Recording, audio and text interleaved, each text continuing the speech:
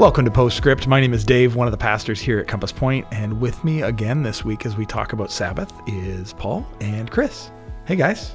Hey, how you doing, Dave? I'm good. How are you, Chris? Doing fantastic, yeah. Paul? I'm pretty excited to be here. Keep excellent. the conversation going. This has been fun, and I is. love talking to you guys about this. Yeah, and excited to keep into Sabbath, right? I think this we've found that this has struck a nerve for people, I think, in maybe a good way and maybe a challenging way. I think there are people who are really curious and really interested, and there are people who are like maybe really curious but maybe a little bit oppositional. And I like, hey, let's keep exploring this together. So today we're talking about delight in Sabbath. And Paul, you mentioned on Sunday we've talked stop, we've talked rest, we've talked until this point of things we don't do. Right. And this week the call is into Sabbath delight, which is getting into what we do. Give us a little recap from Sunday. Yeah, and I think it's interesting. I want to jump off where you started there is the idea that, you know, for many of us, a lot of the anxiety or the angst has come with, you know, what do I do? What am I allowed to do? What am I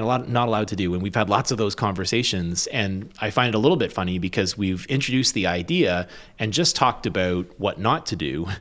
And as we turn the page and start talking about some of the things that we can do, I think that beginning with delight is just a great place to start. Because really this should be the best day of the week. I've heard from many people have said to me, you know, how do I engage with my young adults with this, or the youth or the teenagers that are living in my house? And I would say that, like, okay, let's back the pressure off. We recognize that, you know, we may have an ideal that we're shooting for, but we're not there yet. Yeah. And I would say that start small and start in ways, you know, with the people in your house that are ready to engage, but create something that is delightful, something that is enjoyable. And as you continue to develop that, people will naturally say, hey, I'm a little curious. What does that look like for me and in my context? So yeah, I love the idea of talking about delight. Yeah, this is great. And it is fun, right? Like there is something that I feel that's hard about stopping and resting, but you tell me delight and I'm like, okay, like I think I can get behind that. Even though I don't find it easy. I don't find it easy to know what to do or how to do. And I think even my best instincts often stop me from really delighting. Yeah. I want to relax, not delight. But delight is so important. And I think Timothy Keller said that, this is the quote that I kind of started with on Sunday that I think is really helpful for us, is that he said that because the world is full of ugly things, we need the Sabbath to feed our soul with beauty. Yeah. And I think that, I mean, look around, right? Like with the news and the things that we're facing, there's a lot of ugliness, and the Sabbath gives us a chance to, you know, feed our souls with beauty. And I think that's something that is worth shooting for, not something for us to feel guilty about or say, oh man, like I'm failing again.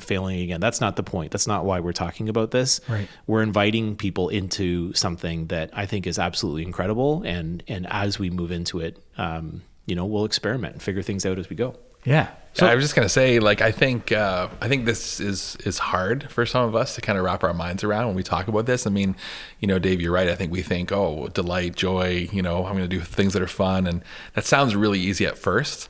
But when you start to actually try to make those plans, it's maybe a little more difficult than we think it's going to be. And I think that's in many ways because a lot of the fun things that we do sometimes can be really dissociative. So like there are things to kind of separate ourselves from having to think about stuff or, you know, having to exert much energy because we're just tired, we're exhausted, we live in a fast-paced culture with busy families, busy lives.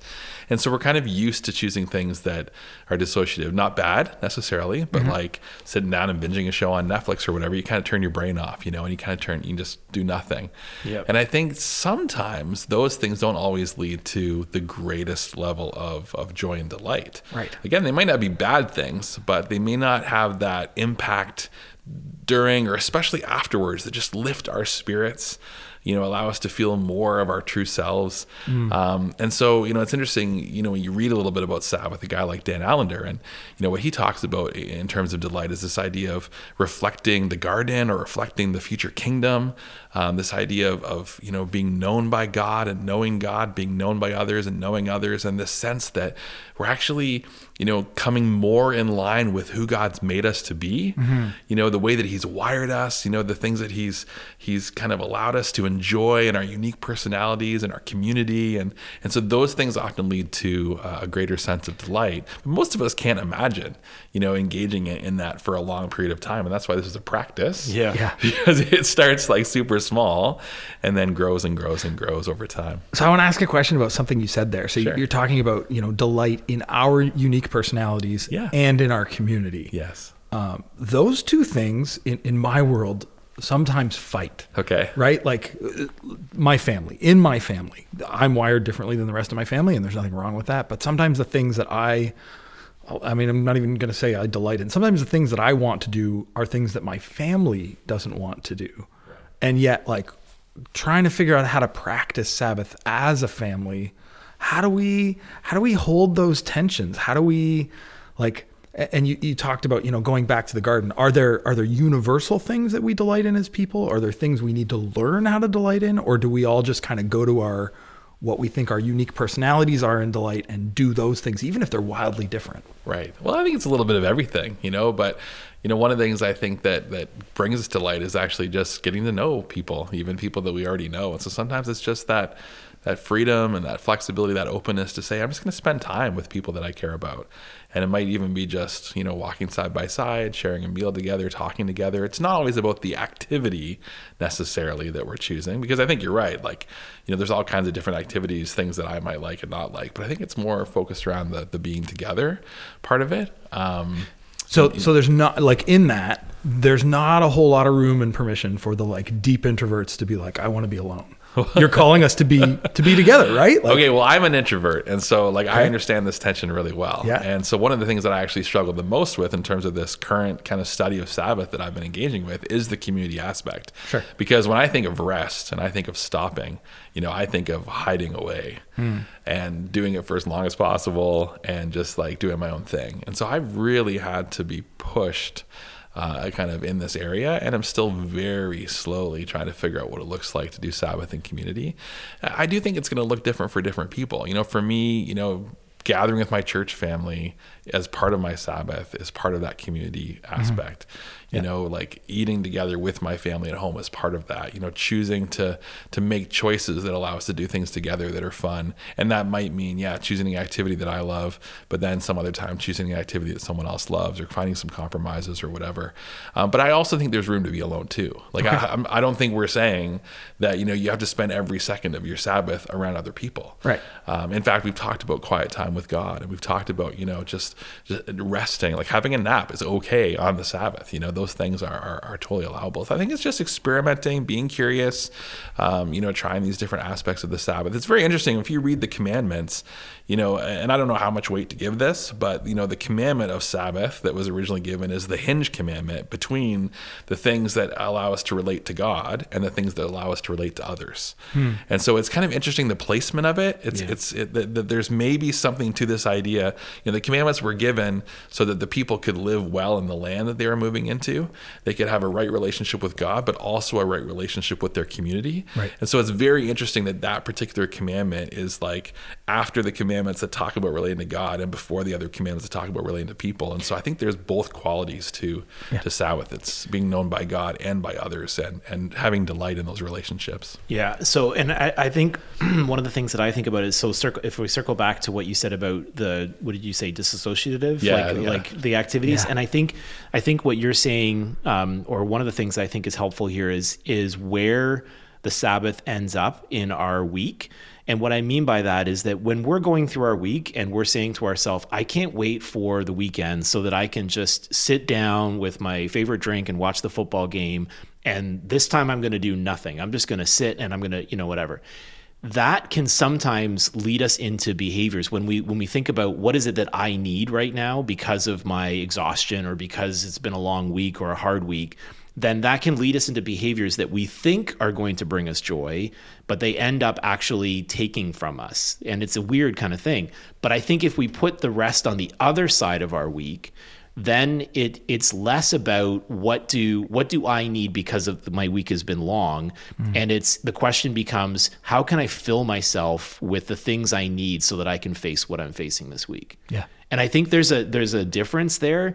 And, you know, when you talk about the activities, what I said on Sunday was I talked about the idea of delighting in God's world and then delighting in my life in God's world and then delighting in God himself. Yep. And I think that helps to frame some of the activities that we might get involved in.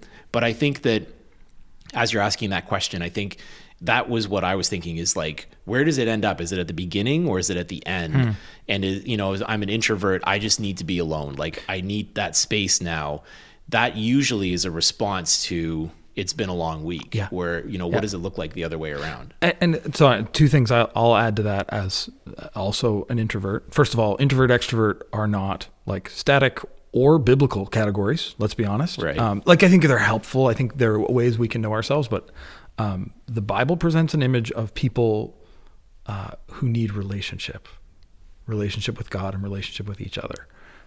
So I think that's a good reminder sometimes maybe for us introverts to like not escape. The other thing I've experienced in practicing Sabbath as a family is we've had some of the best, most delightful moments we've had are moments where we're all sitting in the living room reading a book. Right. And we're all in the same room together. The dog is sitting quietly on the floor, which happens almost never. And we're together, but we're not like, you know, engaging in boisterous conversation, which is the introverted part of me is like, I can't imagine doing that all day, but like, that's not what we're talking about here. Right. So like there are ways to be together and delight together that are actually like still feed into the souls of the introverts among us. And I would say like, we talked about the idea of having a feast, you know, like eating a meal with friends. I would say that if you're thinking about practicing this, think about friends that are easy. Like these relationships are like, there are times to be hospitable and open our homes to people that are so far outside of our circles or our experiences that is soul feeding as well. But what we're talking about with this idea of like resting and delighting, for some people, like having people over might feel like, oh my goodness, that's like, I got to do. I got to clean the house. I got to get this. I go like, what am I going to talk about? Like, how am I going to get them to leave at the end? You know, all those kind of things. Especially if you're an introvert, I guess, cause I'm not, but on the flip side is like have easy relationships, like bring people over that you don't need to prepare for, that you don't even need to speak. You just need to be with each other, you know, that kind of thing. Yeah. And the people that you don't need to apologize to, you know, you don't need to say when they walk in, oh, I'm sorry, my house is a mess, right? Yeah. Like think about your friends who know you well enough, who have seen you at your worst, who have seen your house messier than it is now. And those are the ones that are great to feast with. Yeah. So this practice of feasting, how do we go about doing that without it being a lot of work? Right? Like, I love the idea of feasting, and I am a sous chef in our house. My wife does the lion's share of that stuff, but it's a lot of work. There's a lot of dishes. There's a lot of cleanup, and we like making food, but it also is work. Is that part of Sabbath preparation? Do you think is that where that comes in, or are there ways to do it, or what do you think? Yeah, I mean, I think it's just different for every person, right? Like some people would get tremendous joy in, you know, putting together a big meal, you know, for a bunch of people, and that would be awesome. You know, for others, we have to be creative. Yeah, we have to prepare. We have to do, you know, cold cuts or, you know, like potluck or those kind of things. Like maybe we're not having a traditional meal. Maybe we're having danishes and stuff that we picked up from the store or whatever. Like I think we just have to experiment and see what works for us. So I don't have the perfect answer to, you know, what's the right thing to do for every different you person. Could also order in. I mean, like, you know, what if that's a possibility for you. But the one thing that, you know, was recommended as I was kind of reading through this that I thought was helpful is always plan for dessert. Right. You know, maybe this is the time that you have dessert, and maybe it's just like, you know, something like from the grocery store, something really simple. Yeah. It could be something inexpensive. But I think the idea of, even if you're doing cold cuts or whatever, make the meal like, you know, like you can make it feel, you know, bigger just by the experience. And, you know, like you have courses, right? Even if your courses are like, I don't know. Here's a box of crackers. Some chips to start. But something that kind of like, you know, feels, you know, celebratory. Cause that's the thing. I think that, you know, we talked last week about the idea that this is like a holiday. It's a day to celebrate and remember. Yeah. And then, if you carry that into the feast, then, that's how we celebrate. Right. And so that's where the joy comes from. Yeah. Well. I think the point here is that, most of us can acknowledge there's something unique about sharing a table with people. Right. There's something about that. There's an easiness to it. We let our guard down. It's satisfying. It's enjoyable. Lingering at the table, most of us have had that experience at some time or another. Maybe it was a holiday meal or something else. But there's something about that just is good for bonding and forming relationships. So I don't think it's so much about, the size of the feast or, that kind of thing. But it's just acknowledging that there is something that's good about being around the table. And just, maybe having that easy going approach where, we don't need to clean up right away. Or, it could be that we, pursue some type of ritual, like we talked about. Maybe it's that we acknowledge that, hey, this is the beginning of Sabbath. And it's a day we've all been looking forward to. And we just can't wait to experience, delight, in this next period of time. What are you guys planning? Or, or praying together and inviting God's presence, in a way that would be, obvious. So I think there's ways we can do that and make it unique and special. Without necessarily creating, all kinds of extra work. And for each person, they're going to have to decide what's going to work for them. Yeah, I'd love to jump in there because there was this this tradition or this practice that I came across as I was researching that I found really helpful. And it's this practice that's called Dayenu, which is a Hebrew word that is roughly translated, "It would have been enough, but." And then you answer, so everybody can go around the table and answer this question. And I love this idea. It's kind of a Jewish tradition. Yeah. And the idea is that it brings an attitude of thankfulness into the time. And I think that is, as I mentioned in the message about the Psalm 92 that talks about it is good to give thanks to the Lord. It is good to be thankful, and it brings us joy. And so the idea that you could say it would have been enough for us to have bread and water, but we have this incredible feast in front of us. Yeah. It would have been enough that we had a house or a roof over our house, but we have this incredible house that is, with 3 bathrooms and, whatever. Like there's these ways that you can practice thankfulness by reminding each other that, it would have been enough, but because of God, we have this, we have this, we can be so thankful. I think those are kind of things that would really make the meal a very meaningful and joy-filling time. So, and I love this conversation about feasting and the meal, but I want to be really clear. Like we've been saying that these are invitational things. These are just ideas of things that people can do to engage in Sabbath. Right. There's nothing that says this is a requirement that you must do this on your Sabbath. Right. These are just good ideas that we think could be helpful, but for someone else, it may be something different. It could look very different. So I think it's really important, before we start thinking that there's a formula to like making Sabbath work for you. Well, and I think that's actually one of the things that's tricky about this, is that I think we've done a good job, and I think it's the right thing to say, like this should look different for some of us. It should, but it requires us to think about it and to talk about it, right? Like in some ways, what I want right now is Chris, can't you just give me like the one thing I need to do? Like don't even it's not have a conversation. It's not write a list because I have to think about. I want something to do, and I mean I don't think that's the invitation into the gospel, frankly.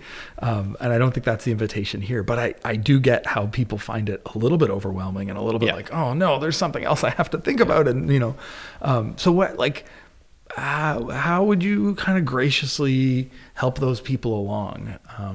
Well, I think there's something about human nature for many of us, if not all of us, that just want to be told, what to do and not do to make it work. Yeah. Like just how do we get it right? How do we check the boxes? And I think the tough thing about spiritual formation in general is that that's just not how it works. It's about the process. It's about the reflection. It's about connecting with God. And if we're honest, many of us just aren't really great at that, just slowing down and making space for that. And so that's really why we've taken on this emphasis around formation and rule of life and talking about Sabbath as being something to hang on a rule of life for our people here at Compass Point. So I think, it's just, again, like starting really, really small, imagining I want to be a person who engages in the Sabbath regularly. And so where do I begin?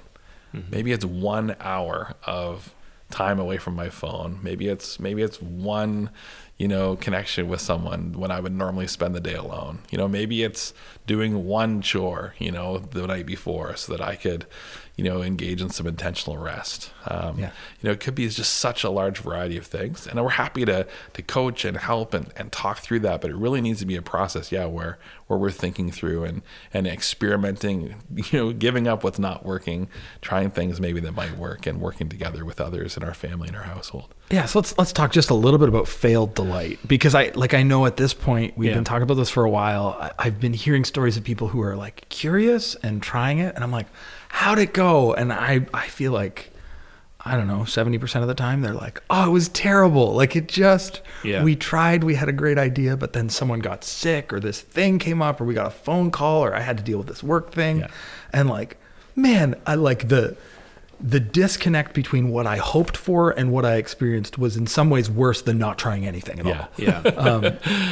Yeah. There for sure there is a J curve, and I think we all have to acknowledge that things will often get worse before they get better in terms of the experience. Yeah. But I think you're touching on something, and maybe I have a question for you guys in relation to this. Like on Sunday, one of the things I talked about is that as you slow down and you stop doing some of the things that, have let me put it this way, that sometimes you're moving really quickly to stay away from emotions that are painful and experiences that are hard.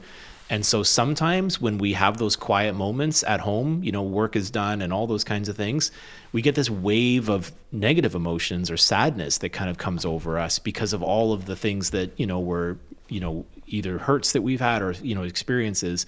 So, I agree with you. There's a lot of things that are where people just can't get to those places because they're busy or things are happening and it just is a failure and everyone's upset.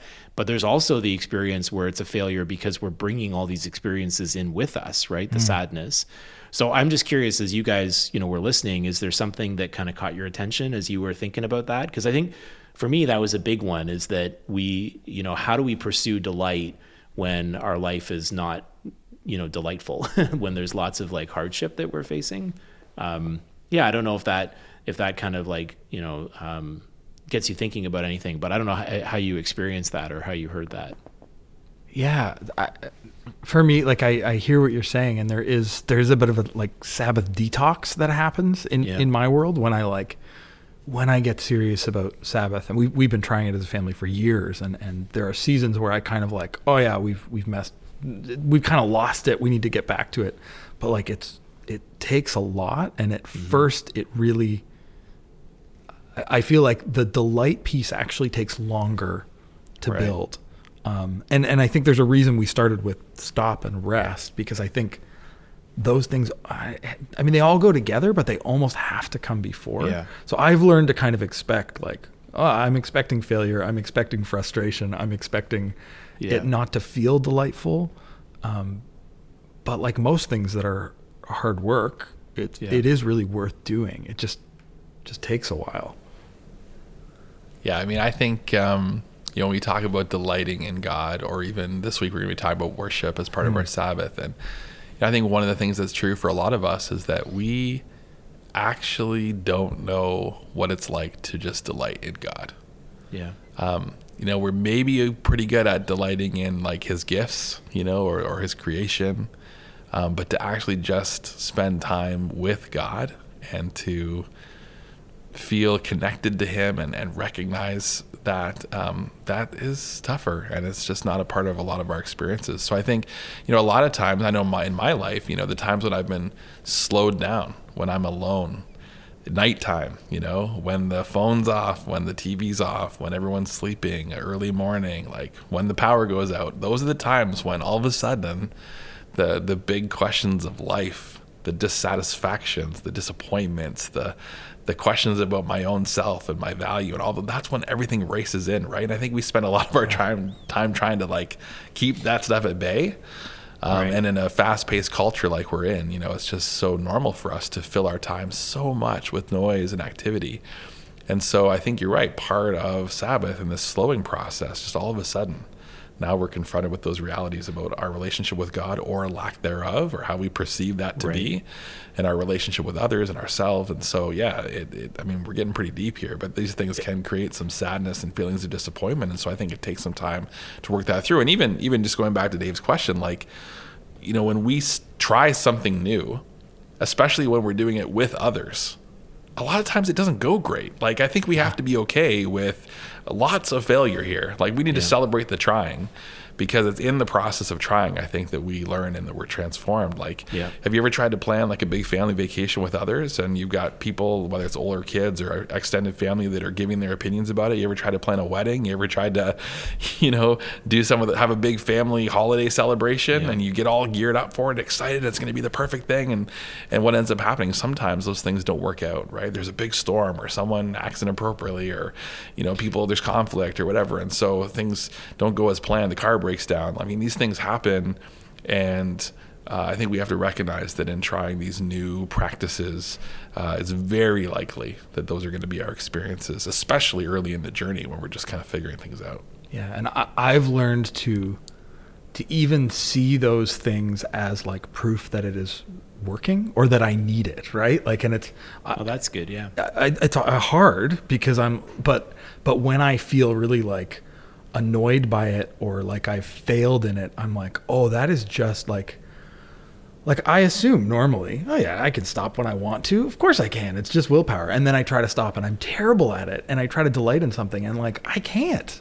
And I'm like, oh man, I am so much farther from the person that I think I am than I thought. Like, I actually need these practices. So it is, in my mind, there is like a detoxing, and like kind of a like, there's an unpleasant period that I know I actually need. And I wonder if a lot of our rule of life, a lot of our practices like this require us to step into those uncomfortable places and to kind of feel known in a new way through them, and to know ourselves in a new way, and to trust God is working in the midst of. Yeah, I mean, well, not only that, but like, you know, lots of practices, including Sabbath. You know, we talked about this week too. When we talked about rest, you know, there's a sense of resistance in those things, and we're actually resisting almost on 3 levels. We're resisting culture, because we are like cooking in this soup of culture every single day, all day long. And so, you know, when we try to break out of that particular rhythm, that's a resistance, and we're going to feel resistance. There's an internal resistance because of our own brokenness and our own patterns and our own habits and the things that we're doing. And so that feels uncomfortable. And let's face it, there's also like a spiritual battle that's going on. Yeah. You know, as we try to align our lives with Jesus, as we try to connect more with our Heavenly Father, right? I mean, Satan's not happy about that. I don't know if I shared on the podcast, but the first week we did Sabbath, like our whole family sat down to do a prayer and initiate our Sabbath ritual. Yeah. And we just started fighting like cats and dogs. It was horrible. And finally, one person in my family was like, can we just pray already? Because this is not going well. And so I think, you know, it felt like there were several like mini failures along the way as we tried to do that. And things didn't go as we had planned. There was some stuff that we were going to do as part of our Sabbath thing that just got thrown right out the window. Yeah. And we reevaluated it the next week. But I think that's just part of this process, and we should embrace it a little bit. Yeah. Well, guys, we're running out of time, but Paul, I want you to take us back to the challenges you gave us, the practices for this week, and then any closing thoughts you've got for us. Yeah, and so the challenge was, there were 2 suggestions. Simply, you know, we've been adding on week after week, but this week we talked about preparing a Sabbath feast, you know, and figuring out. We talked a little bit about that already.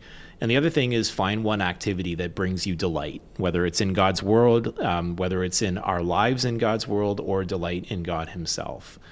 But I would say the one thing that I would kind of, and we talked about the Sabbath box Stretch as practice, a reach practice, which, you know, we can also explore a little bit, just the idea of you know, creating a space where we can put things aside so that we can trust God through, at least for that day.